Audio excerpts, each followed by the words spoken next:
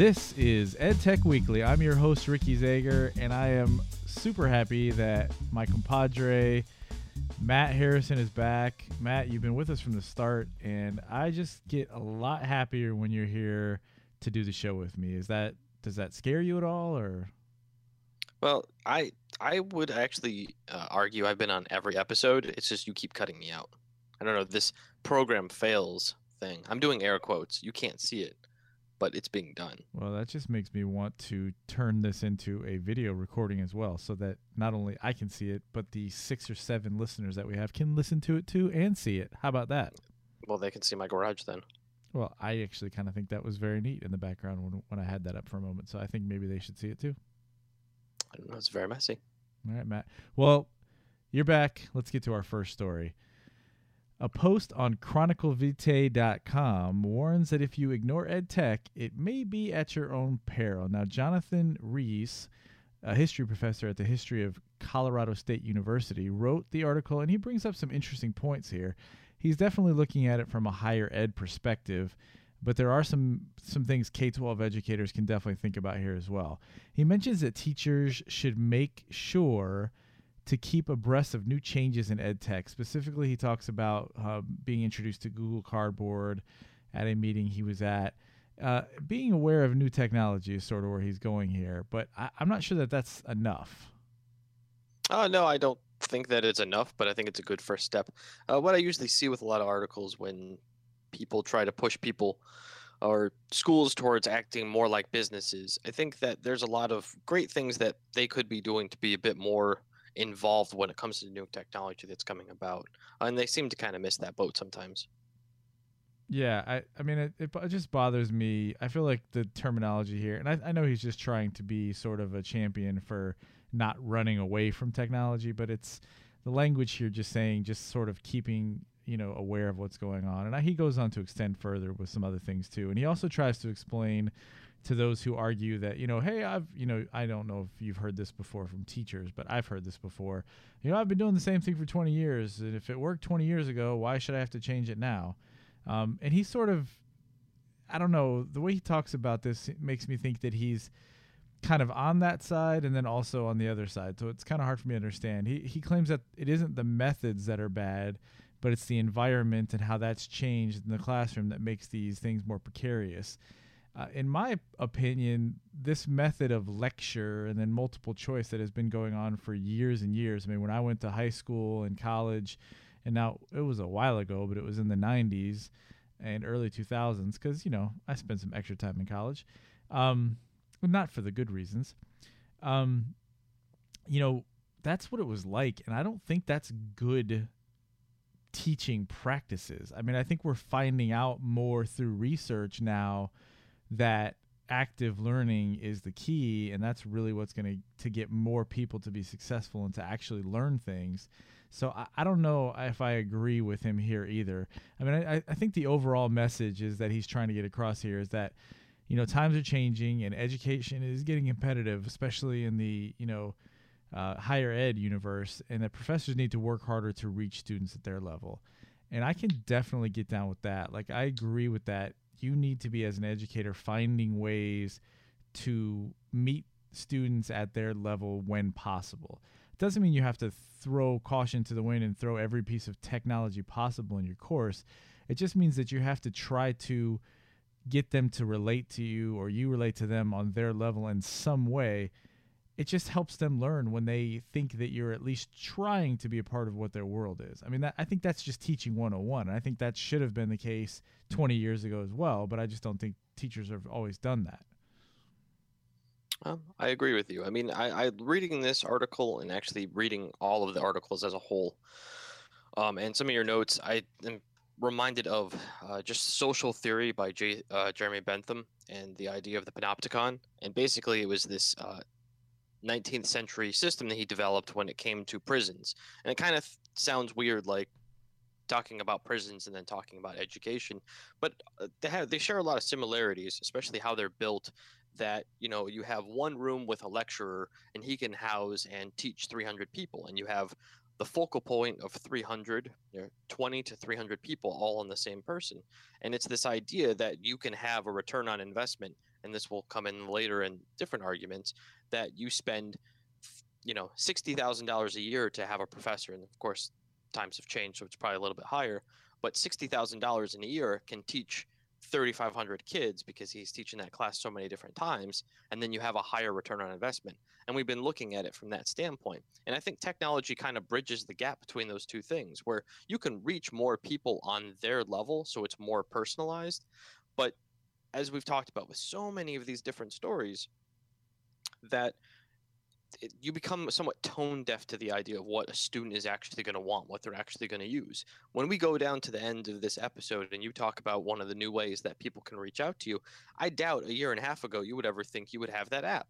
Why would you have that? There's absolutely no reason. But you're seeing that as society grows and goes into different areas, you need to reach out to people in different ways. And so we have to change things around. I think Google Cardboard is a good way of doing that. And maybe for some educators, it's a great way to get your feet wet in VR without it costing you an arm and a leg, and you don't have to buy an HTC Vive. Yeah, exactly.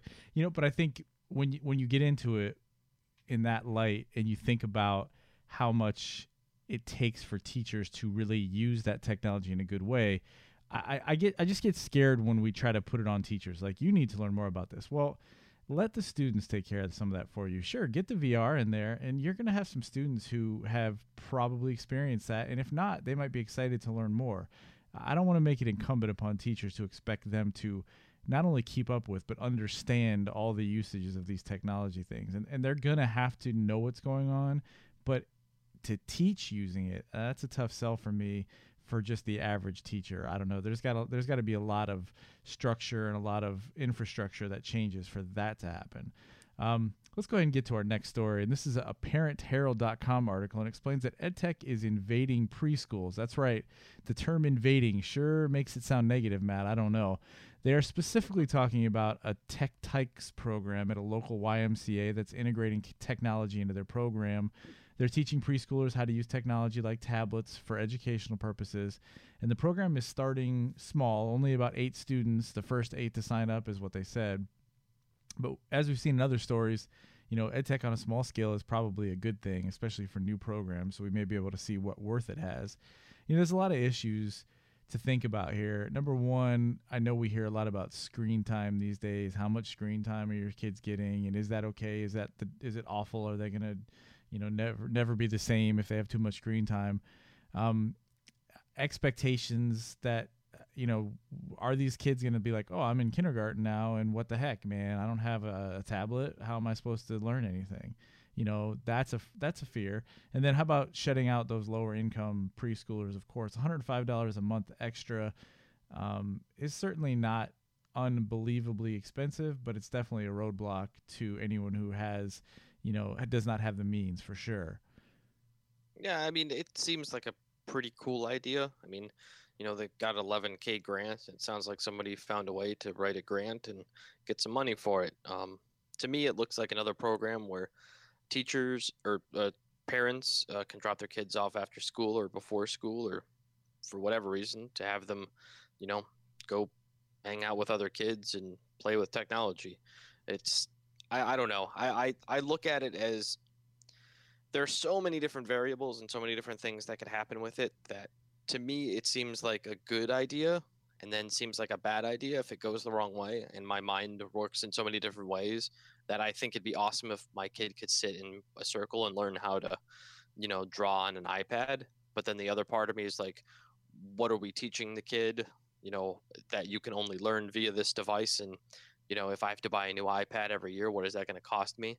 Back in my day, and then rants and raves. And yeah, I mean, it's an interesting discussion, because you get to the point of where, are we saying that these students learning at a program or even at school or wherever it might be to use these tablets is somehow going to better serve them for education? I just, as much as I love technology and as much as I love tablets and those types of things, I struggle with that. I struggle with trying to see that these tablets for these preschool kids is going to turn out to them being more successful in school. I don't see that connection yet. And I don't know that it's not there. It just scares me when we say, hey, we're going to teach them this. Okay, but to what end and for what purpose, and how is it going to serve them as they, get move forward in education. There's a lot of things that I think educationally we teach kids and can help kids that have nothing to do with technology, and technology isn't needed. I don't think that there's negatives in terms of reaching them at their level and allowing them to sort of be a little more interested because of the medium, but it's just not enough there. So I'll be interested to see if this, blossoms and if this becomes a bigger thing. But for now, like you said, let's just see what happens, and let's kind of wait it out with some of these things and see, at this small scale, it's not going to be anything too horrible, and we might find out that this is a good thing to do to start with preschool kids. I don't know. All right, Matt, our final story. This is an EdCert article that gives 5 reasons to avoid ed tech conferences. You know how much I love these lists and top 5 and top 10 reasons, but this one actually seems to follow through with what it says. It doesn't really feel like clickbait to me, Matt. It goes through 5 reasons why, hey, you shouldn't be going to ed tech conferences. It's a pretty interesting article from EdSurge, because I would assume that EdSurge would be a company that would probably have a booth or be, visible at EdTech conferences. So it's kind of interesting to me that they come across this way. But you know what? After reading this, I agree a lot. Like, I love going to conferences, but it's mostly to get away and to meet people and that kind of stuff. But when it comes down to it, let's look at these 5 reasons and see what we think and see if this makes a lot of sense. The first reason they say is networking is easier and more effective. Basically just using technology from home. If you're on your phone or you're on your computer, like it's not as effective when you're there and trying to navigate through groups of people and find people and all that kind of stuff. What do you think about that, Matt? Well, I think virtual connecting, trademark, by the way, sounds wonderful, and it's brought to you in part by Smiles. In all honesty, I think the shift has been there for a while. I mean, you yourself, you've talked about how you use Reddit now, and I know you've used it for a lot of camera stuff and learning to do different things with photography and videography.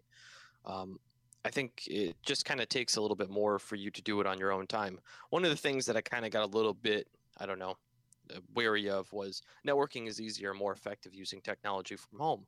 Well, if you're a teacher, doesn't that blur the line a little bit more? And I know that not all of us are able to shut off what happens during the day, and we're not constantly evolving and constantly thinking about what's happened, but how much more can you kind of expect? Yeah, and I think that, to be fair to the article, that is my generalization of what they said, but I think it pretty much summed up what they were saying. That a little bit too. Yeah, I mean, I don't think it, I think it's kind of was my interpretation, but again, yeah, I don't think that necessarily people are going to find it easier and more effective to use these pieces of technology. But I think where they're headed here is the right direction, which is the tools are there. Maybe the way it's set up isn't as low entry level or whatever for some people, but I kind of tend to agree with this. I feel like I've done a lot more networking on Twitter and on even Facebook, and even, of course, on Reddit. I've gotten more connections and more articles and more information from people those ways than I've probably ever gotten at a conference. So I'm on their page with this one. So let's go to number 2. The basic format is basically someone getting up and lecturing, and at the end of the day, we as educators say that's the worst thing for teachers to do. And man, Matt, this is like one of those things that bells go off in my head, because I've been saying this for so long, and so many of us have been saying this for so long. When you go to a teacher training, it's like the most boring reading straight from a PowerPoint. It's just horrible. And there's a lot of interesting sessions at these conferences for sure. But at the end of the day, it's really somebody just talking to a group of people. And it's like, we talk about project-based learning or active learning, and in so many circumstances, that is not what's happening at these conferences. So I get that frustration, and I understand why they would say that's a reason why not to go. Oh, no, I mean, coming from the business background, I've gone to a lot of conferences where it's the same thing. You have somebody who sits up in front of you and talks to you and mundanely drones on for hours, and who really even knows what they're talking about by the end of it. But I look at it more as like a process and social identity, like seeing the power structures that exist in the room and, using that to a social benefit later so that I can be the belle of the ball. And then, network later. But again, all these things are basically, I don't know, Matt, but you're always the belle of the ball at our show. You don't have to worry about that. the social structure is skewed towards you. Don't worry. Yeah, it better be tomorrow. Uh-oh. What's tomorrow? I don't know. I'm just We're kidding. going to lunch. Oh, yeah, sure. I'll see you at lunch tomorrow. Yeah. Yeah. Super busy guy over here. Oh, I've got things to do. All right, Matt. Let's get to number 3. You get stuck in silos, basically saying that usually it's the same people who attend these conferences. Now, this is one that I can speak to as well, and I agree with that. It's usually the same either techie teachers or the same people who are in the technology department. Those are usually the people that come, and on some level, that's fine because those are the people who are sort of trying to do this, but I get their point here, and I think what they're trying to say is these conferences don't really attract just the average teacher to come. But I would say that they haven't really put anything out there that makes more sense to me to draw the average teacher either. I don't think the average teacher is going to be more drawn to go somewhere online, you know? So I think to me that falls a little bit short, but I get it because you definitely do see the same people. Oh, no, absolutely. And it's the same thing with like if you go to a Chamber of Commerce event or something like that in your local area. It's you have your evangelists, the ones who are hardcore about it all the time. I look at more and more of these. I have a few friends that are in education as well, and with less and less time being given for conferences and being able to travel and go do these things, businesses and relationships that exist between Panasonic or whoever the platform is, to give all this stuff, they have to hype it up as much as possible. So you have a lot of the same people who are going to go to them because they're the ones that have the time to do it, and it just sort of it silos everything off because you yourself or your department head gets to dictate what kind of conferences you're going to go to. If this year it's all about tactile feedback learning, really well you're going to be siloed off into the tactile feedback learning type stuff. So did you trademark did you trademark the tactile learning feedback? I mean, conference 2017. I think you should definitely trademark that. I hear Pittsburgh's really nice. We should have it there. Especially in winter. In winter, it'd be wonderful. Yes, it would be a winter wonderland. But you have siloing off because there's a season. I mean, it's like with anything else. I mean, when you have more and more conferences and more play for people to go to, you're going to start seeing more and more regional events that exist. You and I are talking about going to E3 next year, really to kind of look at it from the perspective of tech education, but it's the biggest thing out there. I'm sure that there are a dozen other places we could go, maybe to Atlanta or Orlando. Maybe not Orlando. Nobody likes going to Orlando. But Atlanta, maybe Atlanta. I hear Atlanta's nice. They probably have some events out there. Of course, yeah. I mean, I don't know, Matt. I feel like there's a lot of really good segues going on here. You talk about a season. I'm talking about winter in Pittsburgh. You're talking about hype, and that's actually number 4 too. Number 4 reason that you shouldn't go to these conferences is too much hype, and they basically kind of get into that whole. You feel like there's this relationship between business and schools, and like, yay, we're going to work together, and this is all so good, but when it comes down to it, it's a lot of fluff in a lot of ways because it's really just businesses trying to make money, and it feels like it's manufactured excitement, I guess, sometimes when it's in that level of this company. And a lot of times what these conferences are large floors where it's just, product demos and meeting company people, getting cards and all that kind of stuff. So, I mean, I've fallen into this, or I've seen this being fallen into at some conferences as well. Like you start to believe that this company is really working with this group and it's going to work really great. And then when you actually get it and when your county actually starts using it, you find out, oh yeah, this doesn't do what they said and they're not going to support you with this. So yeah, I get this as well. Yeah, I revert to my number 3. Okay. Well, if you want to know Matt's opinion on that, just rewind the podcast a little bit. Yes. All right. And Matt, this one is also something I think you mentioned earlier, and it's number 5 is bad ROI, bad return on investment. So essentially what we're talking about here is the amount of money that you're spending for flights, for hotel, for the conference fees, for food, for per diem, all of that kind of stuff is not worth what you are taking home. And, I think it just really depends on what conference you go to and what you make out of it, because I can totally see that being the case. Like, I've been a part of some conferences where they were not very exciting, and these weren't specifically ed tech conferences, but where it was like, okay, let's just hang out at the pool today and not go to this lecture. You know what I mean? So I get that part of it. And I think a lot of that has to do with not just how much money you put in, but how much effort and time you put in. So I think those things can sort of be maybe balanced one way or the other based on your effort as well. But certainly there are cheaper ways to learn and to get some other insight and to get some what's the word I'm looking for, Matt? Get some other relationships being built with people and kind of working that way. There's cheaper ways to do just those things, certainly. Oh yeah, no, in the article, especially in point number 1, they talk about using Slack and Google Hangouts and Google Groups. Yahoo Groups used to be big back in the day before all the bots took over. Love the bots. Things like that you can connect with people. Reddit has an amazing community.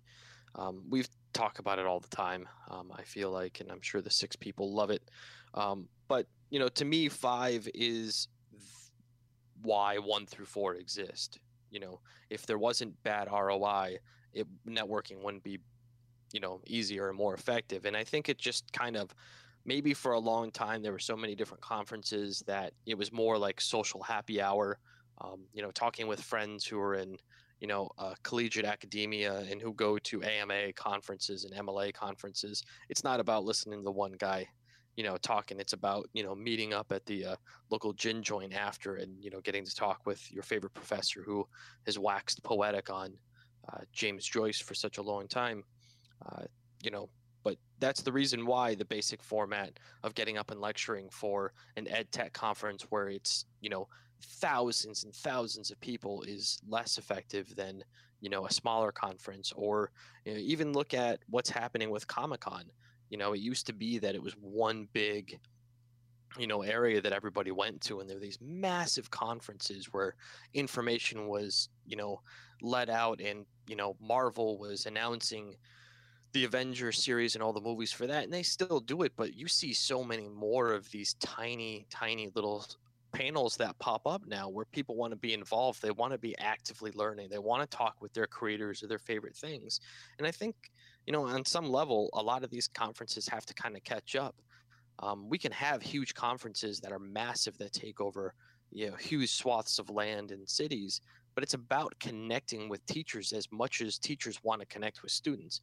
And maybe the roles need to you need to look at it like that, and not just patrons who are going to come and listen to you, but people who actively want to, and, get to know you and get to know your product and get to know your ideas. And maybe there's a philosophy that they can get behind it. They want to start doing that. I mentioned products. I don't know that maybe that slipped out.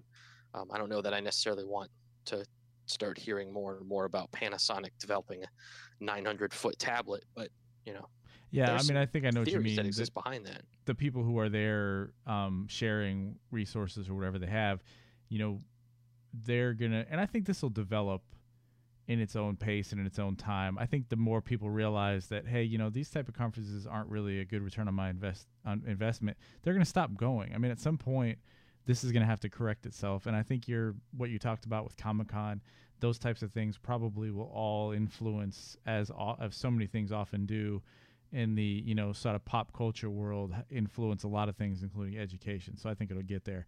And Matt, we do have another segment that we're going to be adding to the show, and that's just going to be a featured resource. We've talked about this, if you've been a listener from the beginning or been listening for a while, and I know there's a couple of you out there, we've talked about this before. And so the idea here is going to be that we're just going to give you a way to perhaps interact with something or improve something, whether it's an app or a website or a program or just a way of interacting with things. And so for today, I thought it was pretty on point to go ahead and talk about ways to connect with other educators that don't involve going to a conference. So this is really easy, and it may or may not be something that you think of or have ever done, but it's basically finding a community, so an ed tech community in a place that you already spend some time. So if you're big on Facebook, just search for ed tech or other educational pages, like them, follow them, look what people are commenting on, comment, share stories, become a part of that community and create something. The same thing with Twitter. You know, at first, when I started getting on Twitter, somebody said about Twitter chats, and you know, at first I wasn't really that into it, and lately I've done a lot more with them. And basically, all you have to do is follow a hashtag.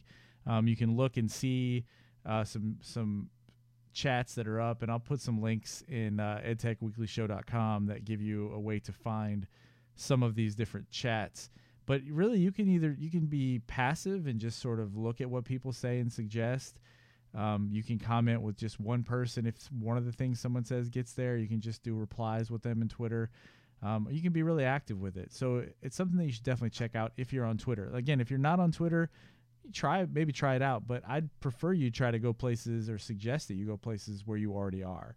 Snapchat as well. Like there are EdTech presences on Snapchat. I know Snapchat gets a bad rap, but if you're somewhere and you use a social network, look for EdTech stuff there. Why not kill two birds with one stone and find some things that can give you some inspiration? It just, to me, it makes sense. So whether you just look at what people are talking about, or whether you get involved and become the community, just, you know, these are ways, the simple, free ways of networking.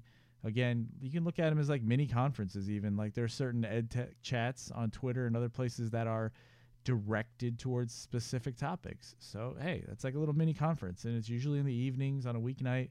You know, maybe this summer, especially for educators, is a good time to get going with that. So I'll put some resources on our website, edtechweeklyshow.com, put some links to them so that you can, you know, get going with some of these endeavors, and it will help you out if this is something that you want to do. Obviously, we mention it in a lot of the shows, but feel free to join us on those social media areas. Of course, we talk about Reddit all the time, our subreddit, edtechweekly.reddit.com. We had, I wish I could remember his name. If you could get on the Reddit real quick, you could check it out, Matt. But he has posted a bunch of his blogs, articles that he's put on his blog. I think it's great. Like I just want people to go there and share. And there was a couple of them. One of them's on Twitter, so go there and check it out, which is pretty awesome. On Twitter, Ahill Adam is his username, I think. Yeah, he's on Twitter too. I followed him on Twitter as well. So check that out. Again, you know, you can be as part of it. I know that there's like 40 or something people that say are viewing or watching it. So I know there's people there. If you want to be a part of it, great. If you just want to look and see, that's awesome too. On Twitter, @4TechTeachers, I try to just post some stories. And I engage in some of the chats, and I also retweet some pretty cool stuff that I see out there. I've been doing that more lately. You obviously have Matt's favorite phone number, 305-92-TECH2. You can call the show if you want to get some ideas across. And you can use edtechweekly@gmail.com. Now, I have some interesting and exciting news. We had a listener, Christy, email us, and she actually has commented on our website a couple of times at edtechweeklyshow.com. She's been listening for a while, and she answered the call to want to be a guest host. So I'm going to be sending her some information and emailing her so we can work out the details. She's got a few topics that she's really interested in, so I figured we could have hers be one of the featured segments. So, again, that's great. And if somebody really wants to get out there and be a part of the show like that, please do. We'd love to have you. If you just want to, you know, kind of join the little social networks and sort of see what's going on, anywhere, I just suggest that you try to find places that you're into and that you already use, and then we'll go from there. So, Matt, any other info that you want to share? I have one thing I want to ask. Did she call in? She did not call in, no. Yeah, that number is #fail. Stop it. We've had 3 people. We've had 3 call-ins, okay? 2 Meredith, 1 Daphne. It's not a fail yet, okay? It's not a fail. Okay. But if you are trying to find it on Twitter, it's at #fail. Yes, it is. You will see it. Follow that hashtag, and you will see that number come up. I'll start tweeting, but don't read the rest of my tweets. They're all bad. Yes, don't follow him on Twitter unless you have a strong stomach. No, not stomach. Yeah. Strong Constitution? I don't know. If you're not easily offended, let's put it that way. Hey, whoa. You can be offensive. Let's be honest.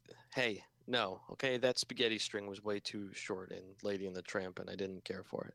Oh, my goodness. I see what you did there. That's awesome. Nobody else that listens to the show knows what you did, but I know what you did there, and that's awesome. Yeah. All right, Matthew. My one thing that I want to talk about is in the subreddit Learn Programming. Yes. I just kind of float around on there every once in a while. Someone named DHAWall has put together 227 free online courses and CS courses, MOOCs with feedback, exams, homework, assignments that you can start this month. That's awesome. I'm going to post it into our subreddit and then give him all credit because that's amazing. But, it's another example of a bunch of different communities out there where people are working together to come up with stuff to make everybody else around them better. Web dev has a lot of stuff. Web hosting is another great subreddit. If you ever need web hosting, they all talk about different ways you can do different things and who to avoid and where to keep your money safe in web hosting to not get taken advantage of and stuff like that. So again, just as Ricky was talking about, all these great communities that you can be a part of to become a more apt consumer. Not only that, but learn a couple extra skills, maybe push some of your students in that direction to learn some new stuff as well. Yeah, I mean, I think that's a huge and important point that you bring up there. I'm not saying that you go tell your kids to get on Snapchat. They're already there. What you do is you tell them, hey, what social media are you on? What do you use? Look there for information if you want to know stuff, if you want to learn more about things, if you're interested in things. Same advice we'd give to you. Go to Reddit and, like Matt just said, search for something you're interested in. It doesn't have to be about teaching. It can be about something that you're just passionate about or interested in. I guarantee you'll probably find a community there that's got some really good info for you. I've found a couple of them that way, and I know Matt's just shared some with you as well. So get on there, get in your social networks, get in anywhere that you find yourself being, especially, and try to find, like-minded people who are there too.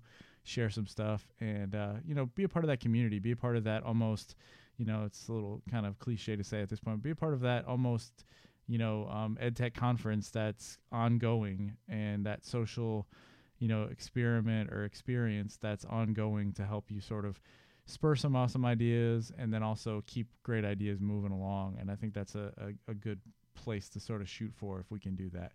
All right, Matt, we've done a really long show. When you get on the show, Matt, we have so much to say. Appreciate you being on the show. I'm still waiting for that you and Meredith, the elusive unicorn of all EdTech shows, you and Meredith being on the same show. I have a feeling that if it happens, I won't be there or something really odd. I don't know. Doesn't seem possible, but who knows? Could happen. I think we actually all have to do it live in the same place. We'll do it live. I like it. Whoa there. Yeah. Whoa. Yes. You got aggressive. Sorry. All right, Matt.